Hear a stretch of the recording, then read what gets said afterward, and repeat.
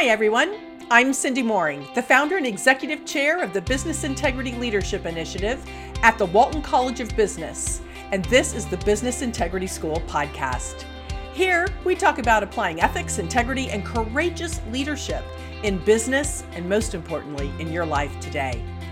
I've had nearly 30 years of real-world experience as a senior executive, so if you're looking for practical tips from a business pro who's been there, then this is the podcast for you. Welcome. Let's get started. Hi, everybody, and welcome back for another episode of the Business Integrity School. As you know, we're in season 6, and we're talking about all things related to speaking up and creating a speak up culture within companies and how to do that. And today we have with us a very special guest who's had to do that at more than one company. I'm really excited to introduce to you today, Amber Williams. Hey, Amber. Hello. Good to see you. Good. Well, I'm really glad to see you. It's wonderful to reconnect and have this conversation. So Amber and I actually worked together at Walmart for many years, where she had a very storied career in the legal department. And after that, she became a VP at L Brands. And then L Brands moved into kind of separating itself into a couple of different companies. And now she's the Deputy General Counsel and SVP at Bath and Body Works. So you've really seen a lot, Amber, I would say, in your career and at a number of very well-known companies. But could you just start by telling the audience a little bit about yourself and kind of how you found yourself in these positions at these great companies? Well, sure. I graduated from law school when there really was no sort of VP of ethics and compliance or ethics and compliance functions really outside of regulated industries. Right. So it certainly was not my aspiration or goal to do this kind of work, but certainly feel like my path aligned with my purpose through a lot of good luck and good circumstances. I started out in-house. I've been in-house my entire career as an attorney at small companies, first a startup, and then private equity owned. And during the dot-com boom and bust era, and it was in Houston when Enron occurred. And so certainly kind of came up as a baby lawyer at the time that sort of the modern corporate ethics foundation was being built under Sarbanes-Oxley. That's right. And was in-house in Houston, and certainly well aware of all of the news surrounding that. And my first sort of experience with internal investigations was with a company in Houston. And then I went to Walmart. I wanted to work at a big company and started out in the real estate legal department. But I did some compliance related work in the real estate function. And then as Walmart was centralizing more of its compliance functions, I had an opportunity to move in a legal role supporting compliance directly. That was the beginning of my love of compliance work and understanding of how broad and interesting it can be. And one of the things that I just really enjoy about this kind of work is that you're trying to solve problems and help a company be successful and profitable, really in complying with regulations that often had not even contemplated what the business does, how it operates, right? So it's a fun sort of puzzle to always be working on, and really for me feeling like I'm adding value to the business, doing things that I think are interesting for me as well as a lawyer. And so that path into compliance at Walmart, which then led me into a role where I was doing investigations and where I first started working with you, supporting some of the ethics work. And then I went back to real estate, but then was able to get back into leading the U.S. compliance legal function at Walmart. It was the work that I did at Walmart, frankly, that made me a candidate for a job at L Brands, leading in ethics and compliance. And so I was fortunate to get that opportunity. It was a difficult decision to change after being at Walmart for almost 12 years. But it was also an opportunity to lead a function that I felt was an appropriate change for me to make. And so I've been here for 4 years and really I'm in this same kind of role, but the name of the company has changed and the context of the company has changed.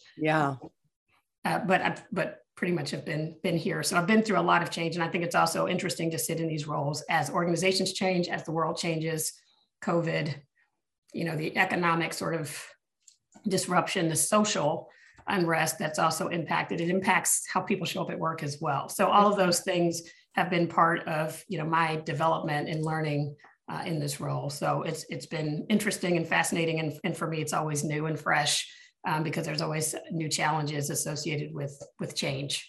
Yeah. And growth. So that's how I came to be here. Yeah. And you joined L Brands at a time now with the benefit of 2020 hindsight was on the verge of facing some of its own really big challenges in this space of sort of ethics and compliance and, thinking about integrity. And so you've really had a chance to see a number of different companies kind of work through that. And how do you build cultures and how do you do that in an effective way so that everyone can show up at work and bring their whole selves to work and feel comfortable speaking up, right? When they do see something that doesn't seem to be kind of quite right. But before we go on and talk about that, you mentioned that you were in Houston when Enron happened. And this semester being all about speaking up, we also have the opportunity, I've had the opportunity to interview Sharon Watkins, who was the whistleblower from Enron for a podcast episode. She's also going to be speaking to campus. So we're very excited about that. But from your perspective, just take a slight little detour on this question. What was it like to be in Houston when that erupted? It was really fascinating because, Enron was the company that everybody admired and that people wanted to work for and at. And I remember as a young lawyer, I worked at a startup and one of our investors in the startup was an Enron subsidiary. And I remember going to the building a couple of times for some meetings and just being excited to be in the space and feeling energized and sort of in awe at what Enron was and represented. So to see it come crashing down really, really quickly, very dramatically, and to know, I personally knew people who were impacted by that. It really made me think differently about, work and corporations and I think that we can be really enamored with profile. And I think there's nothing necessarily wrong with that. But when you go join an organization, you don't always know exactly what you're signing up for. But to understand like the role that each of us plays individually to contributing to the integrity of an organization and that how we use our voice, how we show up is part of, it becomes infectious in many ways and can be positive. But also if you see things and you don't speak up, sometimes that can be detrimental. And if you see things and you do speak up, sometimes that doesn't, necessarily play out the way that you would like. And so that's, I think that's all part of the story, but to me, it's part of the learning. And so as I do this work, I can look back at that very differently than I certainly was experiencing it as a young professional in Houston, where it was really, I was confused, right? It was really confusing to me that something so big, so appearing so stable and so profitable could kind of evaporate. And so much, pain and turmoil in its wake. And have such huge ramifications for the country, for the law, for employers. Yes, huge. Companies. And for individuals, I think it's a good, especially young, like you were, sort of enamored with the awe of being in the presence of this, world's 7th largest company at the time, right? But to realize that things aren't always what they seem. Right. So be careful. Don't assume, right? Ask questions, remain curious, make sure that there's sort of data to support what you're seeing. And all that kind of comes back to culture. Sometimes you don't know necessarily until you get in and you can try to ask all the right questions and you try to figure things out as best you can. And then you kind of really have to remain curious when you get into a company to understand the culture fully and make sure that it is what you think that what it is and that it aligns with your own, right? Kind of values and purpose and reason. So you've now been at some small companies that you've talked about, and then you jumped all the way up to Walmart and then off to L Brands and now Bath and Body Works. So when you step back and just think about culture, corporate cultures for companies, and no company's perfect, that, have all kind of had issues. Every company does along the way. What do you think are some of the similarities that you've seen within companies when it comes to corporate culture and trying to create a speak up culture? What are some similarities? And then we'll talk about differences that you've seen. Yeah, I mean, I think the similarities are just about how much Tone at the Top drives, the culture and how important leadership is, right? And so regardless of the culture, it's shaped by that. But I also, I think about how similar it is that what is happening in the world influences the culture inside of a company, right? Yeah. We're not insulated from what is happening in the world because companies are made up of people. Right. And so every individual is bringing their perspectives, their experiences, their desires and goals and aspirations to work. And so really what culture is a combination of sort of the internal ethos of an organization, plus, sort of the consolidated experiences of people and how they show up and what's important to them. Because what drives and changes culture often is the individuals within the organization who are speaking up or who are asking for something different than maybe what the organization has offered historically. And some of that can be around, gender diversity, racial diversity, inclusivity, around all manner of things. I mean, when I started my career, it was not common for companies to have associate resource groups, employee resource groups, right? But now that is an expectation, particularly of our larger organizations. And so I think what is really the most common theme is that culture evolves. It is not stagnant. What you walk into may not be, what you end up with. And some of that is not controlled by the company itself, right? And so leadership, Tone at the Top, all of that is important. Tone at the middle, we know, is incredibly important, but also there are some grassroots types of events that happen in companies that can shift and shape culture. Yeah. And strengthen it, influence it, improve it for the future. But, one of the differences that I've seen pop up is, I should say, arises out of now this expectation, I would say, that employees have of their leaders to weigh in on these social issues one way or another. I mean, Disney, we've seen they got caught right smack dab in the middle of, trying to figure out what to say something or to not say something. And, without going into the whole Disney story about what they did, there is this sense these days that employees are expecting their leaders to take a stand on social issues to some extent. And a difference, I would say, is how leaders are choosing to do that. Have you seen that at all? And how do you think that is affecting corporate culture? It's interesting. And I think when you're a part of an organization, you can see multiple sides of that, right? Which is, I think companies should, be true to who they are and what they do. Yeah. Right. And so everything is not for every organization to take a position on in public. But if it is important because it really ties to who you are as an organization and the kinds of things that you talk about and the things that you've committed to, then I think you do. I think it's a challenging, place to be. Yeah. And that there are always going to be those who are in favor of what positions or what is said or not said. And I mean, I don't know that there's always right and wrong there. I think that there are choices to be made. And there are always sort of risks and benefits associated with whatever choice is made. And I don't have an opinion on what the answer should be. I do think the circumstances dictate the organization matters, who they are, what they do. And your employee base matters, right? So I think there's a lot of different factors that play into that, but it is different because there certainly was a time where nobody would have ever expected any corporation of any size to take a position on anything, really, if it wasn't directly related to the core, business that the company operates, right? Yeah, that is a huge difference. It is. And I think it's sort of this blending of different segments of society, I should say, if you will, to address some of these larger issues that are facing the world.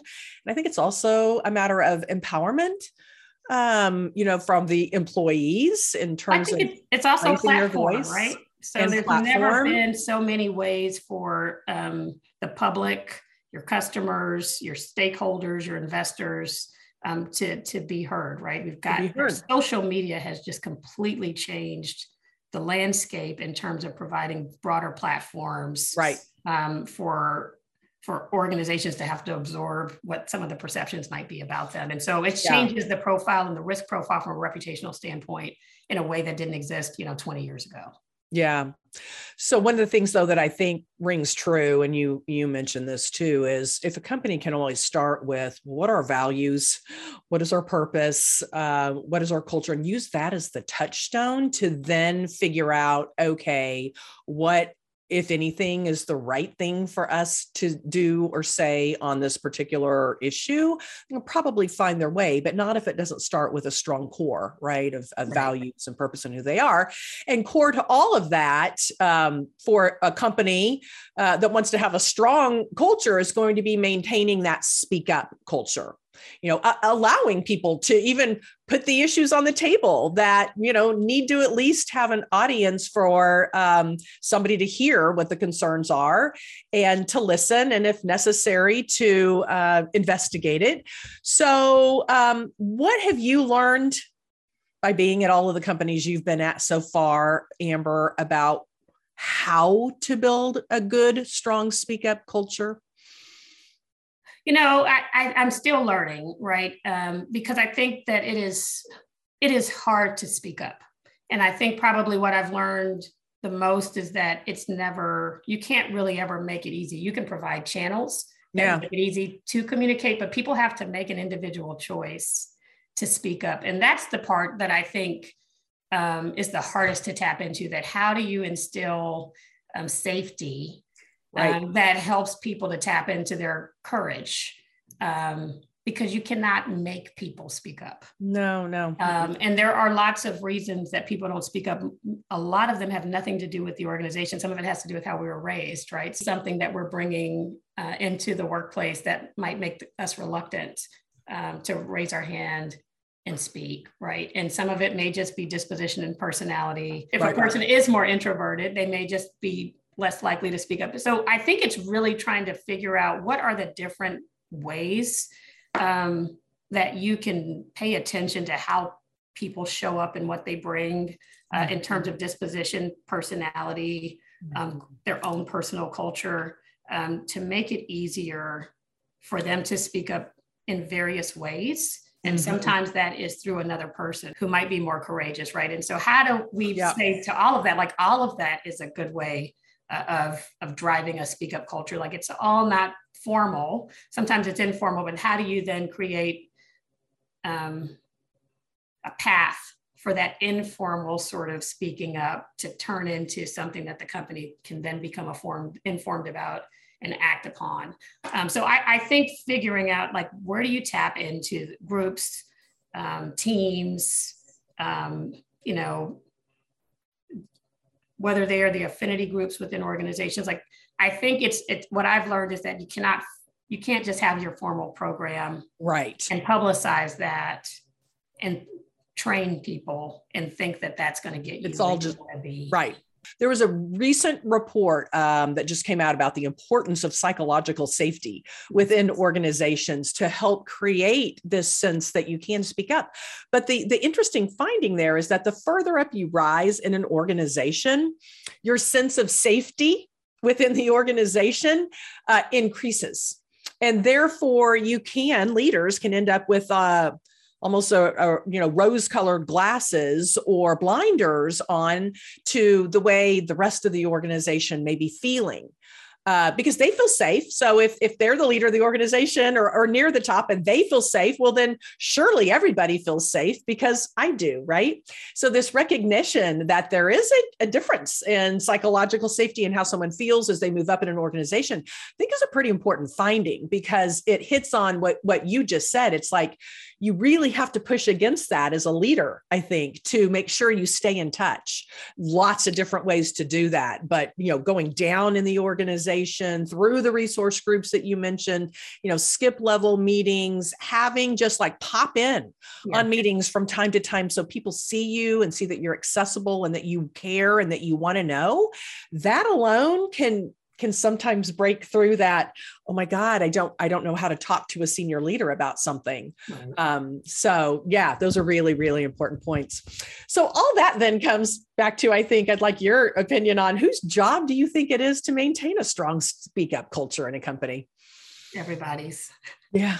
I think it's everybody's. I certainly people who are leaders of people have direct supervisory roles. I think a greater impetus and burden on folks who are leading teams to drive that down. But it is everybody. I mean, the idea that any one department, function, person could be the sole sort of carrier of providing psychological safety to an entire organization so that people will speak up, it's not really realistic or feasible. And so I think, figuring out how do you even communicate that all of us own responsibility for creating the culture, maintaining the culture, improving the culture without, and it doesn't have to be critical, right? Like saying that we want to be better doesn't mean that we're bad. Right. But it's a journey, right? And it's a journey. Certainly ethics and compliance work is continuous improvement, which means we have to stay curious to things that may not occur to us. And so when you talk about, sometimes there are some blind spots about people in different positions, not necessarily recognizing anxiety, fear, reluctance associated with speaking up. Some of that is just about being curious, right? Yeah. About what can I do to make sure we are reaching everybody. The language that we use in our communications. But to your point also, where do you show up and be visible? And then how can you show up in ways that are not always formal, that make it easier? And then how can you make sure that you're communicating that you want to deputize the entire organization to also be part of receiving information? But I think also part of it is like, how do you get folks to ask the next question? Yeah. Because sometimes what happens is somebody may say something that may give you an indication that they really want to tell you something. And they decide whether or not to take the next step to actually disclose based on how you react. This kind of thing happened yesterday and it made me a little uncomfortable. You're like, oh, I'm sorry to hear that. So what are you focused on today? Well, that's the end of that, right? Versus, well, tell me a little bit more about that, right? Like it's just some of it, it's very small signals that we can send that can change whether people really believe that it's safe to share things that they're afraid to share, right? Yeah, that is a key point, that sort of active listening to pick up on the signals. And the other thing that I'll add to that is those comments are typically made in about the last 2 to 3 minutes of a meeting. when you're trying to wrap up. Correct. And so leaders really need to dial in on that, allow a little extra time at the end of meetings and understand that that is typically the time that somebody's finally going to say what may be weighing on their heart. And so because of time pressure, the immediate reaction may be, oh, I'm really sorry about that. What are you focused on today? Because they're focused on, I got to get to my next meeting, without realizing that may be the most important part of the meeting, is the fact that person just said that, and allowing the time to follow up on it. It couldn't be any more important. So it's a matter of kind of recognizing that as well, right? Yeah. And how do we sensitize folks to that, right? Because there's always so much to do. I know. And it's very, very important. And how can we make sure that we're also valuing the space for the gray that we're not anticipating? Right. Yeah. And so for people who do the kind of work that we do, we understand that our days can be disrupted at any time.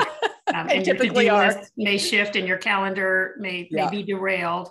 But in certain parts of the company, there may be roles where that's not really how it works. And so it can be really uncomfortable to figure out, like, so now I have to shift for this. And then how do organizations make sure we are creating incentives for that to be okay? Yeah, right. Right. So if you get behind on something because of something that someone raises that you then realize that you need to address, like that doesn't become something that gets penalized, right? Right. That's exactly right. Yeah.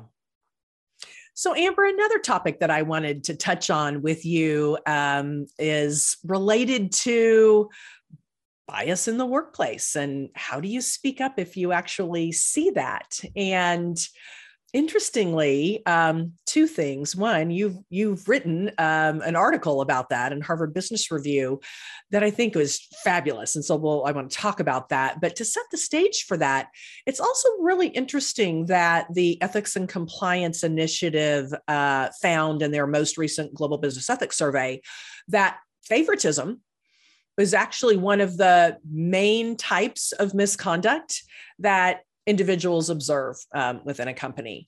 And, there could be a lot behind that particular statement, and a lot of, I think, iterations. And we all know we are individuals and we come to work with sometimes, our own perceptions of the world, which can make it look like favoritism to others, but maybe it's not. But then there are situations where it's pretty clear and you can tell that there's favoritism happening at work, and who the boss may continue to go to get work done, or, whatever it may be, who they say, hey, let's go grab a cup of coffee with. And, it starts to become a pattern sometimes.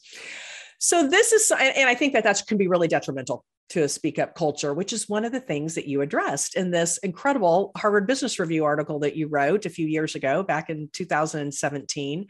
And what I liked about it is that you provided some tips in the article for individuals about starting with why they should speak up if they see bias at work.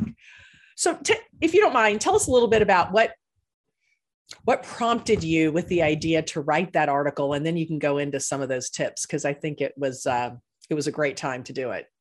Thank you, Cindy. I appreciate that. What prompted me was, frankly, I was invited to weigh in on someone else who was asked to write an article and thought it would be helpful to have a perspective from a woman of color. And so that's why I was even invited to weigh in. And I saw a unique opportunity to use my voice and to share my perspective that might be helpful, because I do think that there are different elements of who we are that makes, in some cases, may make it more difficult to speak up. And, bias is loaded, right? So when you ever raise anything where you allege that there may be an element of bias, it immediately charges the entire conversation, right? And so, but I think we need to be honest about that, right? And so you can't even address how do you help people speak up if they're concerned not only about the thing they're speaking up about, but they also are concerned that there's another element to that. Not that it's just, there may be favoritism, but then there's favoritism against people who don't look like me. Correct. Right. Or who don't share my sexual orientation, right? Like all of those things it's another sort of layer. And it also means that I have to talk about that, about myself. And maybe that's not something I like to lead with. Right. And so I think all of those things, I think we're more comfortable today, for sure, in 2022, having open conversations about the role of bias. Yeah. Acknowledging that difference makes a difference in the workplace. Right. Than we were in 2017, in large part based on events of 2020. Yeah. But it's not new, right? It's just that now it's maybe more likely to be able to be open, acknowledged. But I thought it was really important to put it on the table that it is hard, and there are costs and there are risks associated with speaking up. But if you don't do it, the costs are, I think, for you personally, right? Like what do you lose in yourself by not standing up for yourself? What does your organization lose by not understanding that it may have a problem that it needs to address? Yeah. Right. And if everybody, and sometimes we think somebody else will speak up because somebody else sees what's happening. But if everybody takes the position that if somebody else will do it and nobody does it, right? Then your organization never gets better. That's right. That's right. Because everybody's looking for somebody else to finally do it. And if nobody does it, there's a bit of the group think where it just doesn't happen. Yeah. And then somebody has to be first.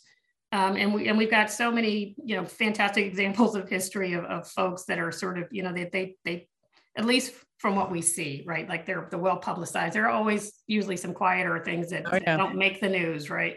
Yeah. But that somebody has to do that. And I think sometimes asking ourselves, like, why can't it be us?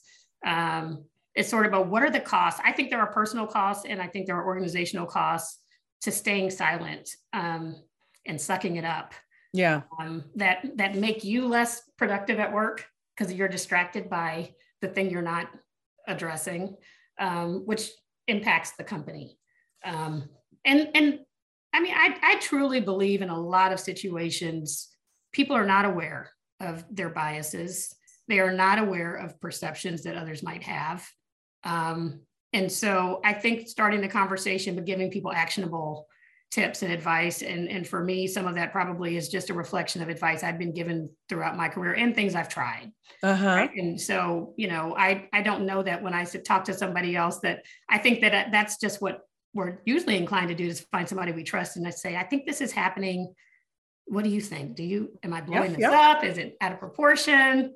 Do you think I should do something about it? If I need to talk to somebody about it, like who would I talk to? How might I have that conversation? Like some of those things are natural things for us to do, but to be intentional about it, related to things that matter in terms of what might be misconduct, or inappropriate behavior, or just cultural behaviors that undermine the company's values, right? Yeah. Yeah.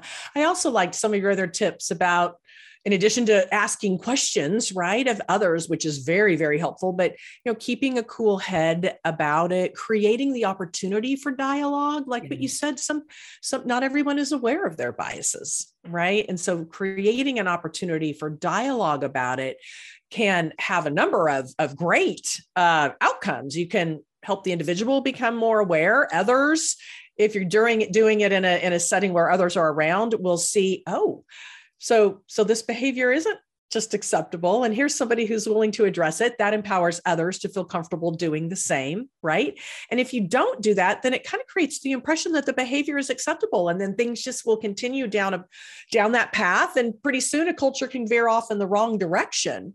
And you haven't helped the individual become aware of their biases, and part of you has not been true to who you are in terms of being able to speak up. So there was a lot in that article to unpack, and I'm really glad that you wrote it. Well, thank you. I do think I think we undervalue the importance of disrupting things by using our voice, right? Like you may not get an immediate resolution that is in line with what you would want, but just raising the issue often is enough for someone to take a pause.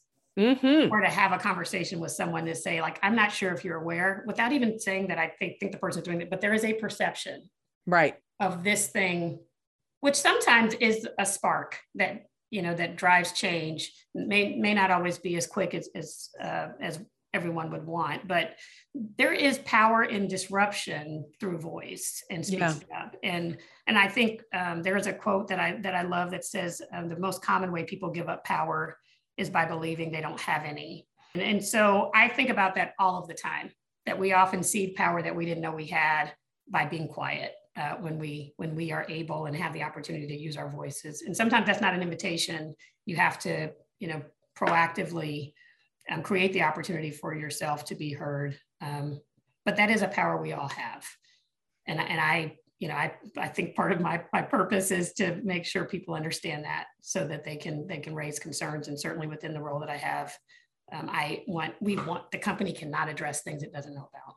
Yeah, absolutely.